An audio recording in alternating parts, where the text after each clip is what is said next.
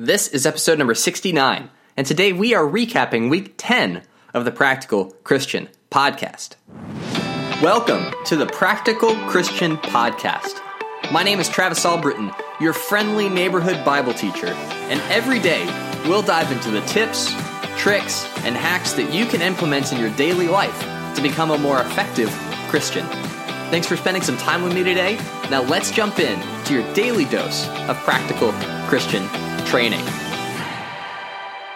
Well, guys, another week is in the books, and this week was hopefully just as good as all the weeks that have come before them, if not better. This week we kicked off a big change on the podcast, which is that we're going to start doing interviews.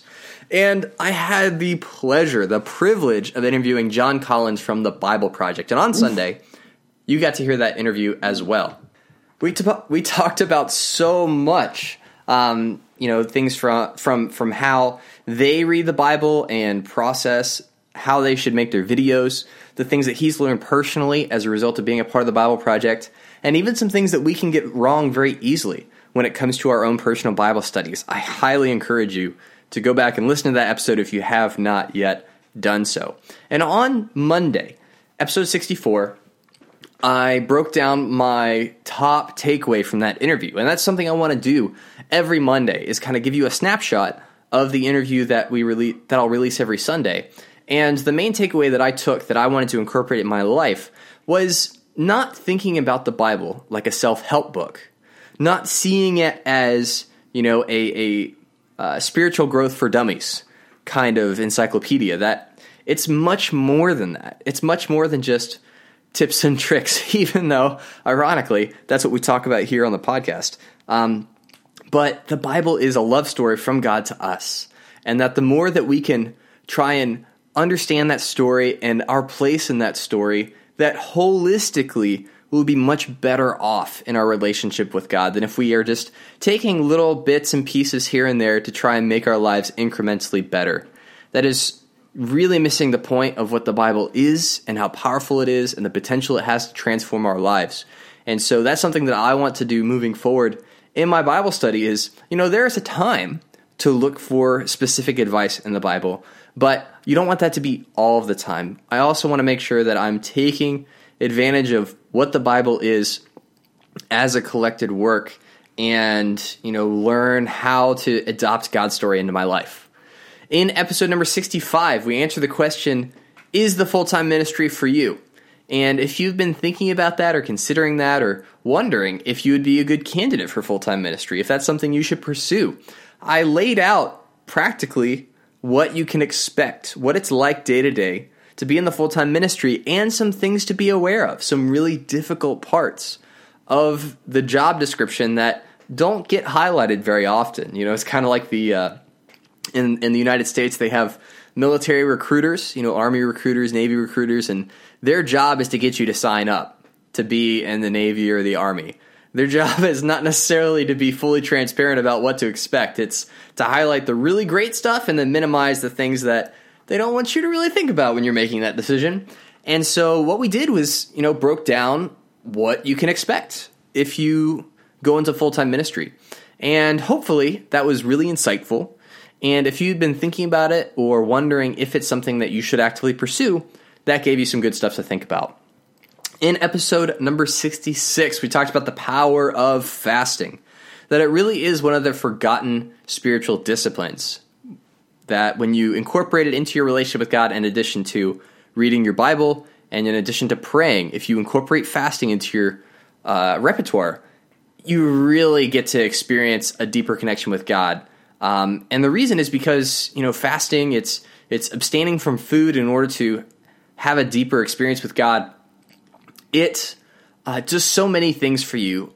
And some of the practicals we talked about is how when you deny yourself in order to prioritize spiritual growth, then you do that at the expense of your physical comfort. And so what you're doing is you're training your mind to say spiritual growth is more important than being comfortable. And that is a huge hurdle for so many Christians where they want to grow, but they don't have the perseverance or the gumption to push through when it gets tough. And fasting is a great way to train yourself in that way.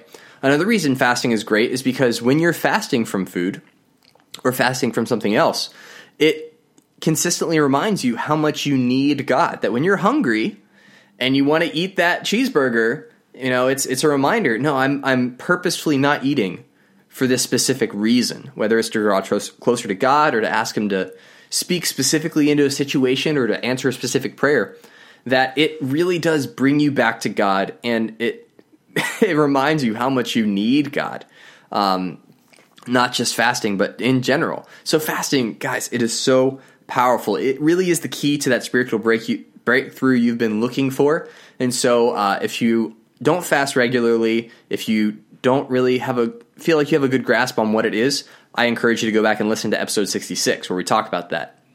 In episode 67, we talked about something that I think is super, super important, especially in this day and age. And we talked about same-sex attraction and homosexuality.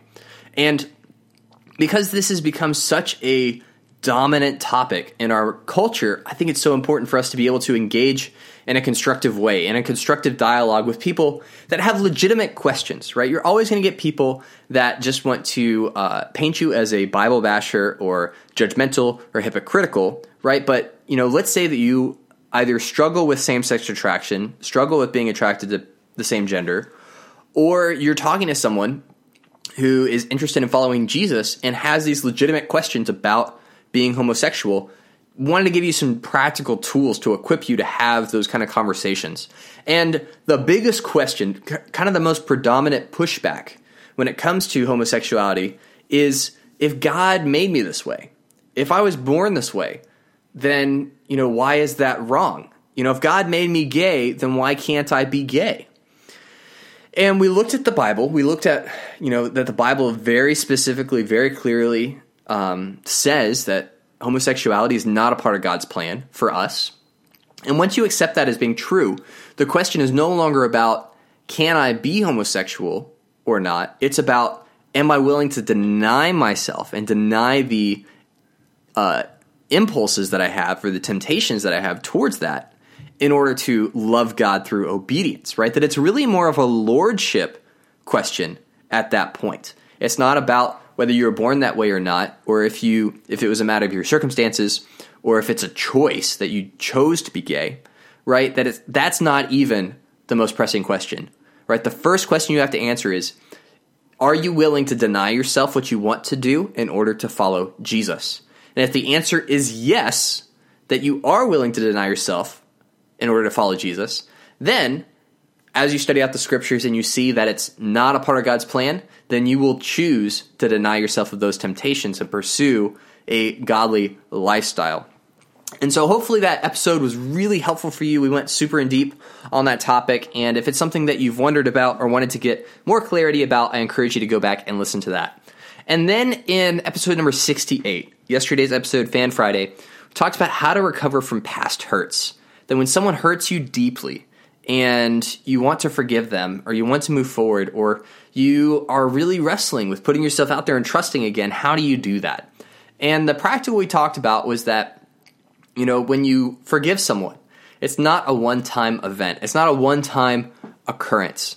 That every time you remember that hurt, every time you're reminded of the thing that they did to you, you have to forgive them all over again. Otherwise, those feelings of bitterness are just going to become more deeply rooted and harder to get out of your heart. And no one wants to live with bitterness. No one wants to live angry all the time and unable to move forward. And so forgive them once, and then every time you remember what they did to you, or you experience that wound all over again, forgive them again. And as you do that over time, you'll be able to move on. You'll think about that instance where you were hurt, and it won't cripple you anymore. You won't feel paralyzed by that. That it no longer defines your day-to-day life. And that is, how I was able to recover from someone that really hurt me and was able to continue to have a relationship with that person. So if you really wrestle with that, or if you've been hurt by someone in the past and you've wondered, how can you move forward? Go back and listen to episode 68 because we dive really deep into it, and I think it's just super, super important for us to be able to get that and have that as a skill. Well, that is it for this week. If you like what you heard, make sure to subscribe to get daily practical tips just like these. Leave a review in Apple Podcasts for your chance to get a shout out as the super fan of the week, and head on over to the Facebook group to let me know what you want to hear in future episodes. Every day is an opportunity to grow closer to God and make a positive impact on the people around you. Take action with what you've learned and help make the world a little more like heaven. I'm Travis Albritton, and I'll talk to you tomorrow.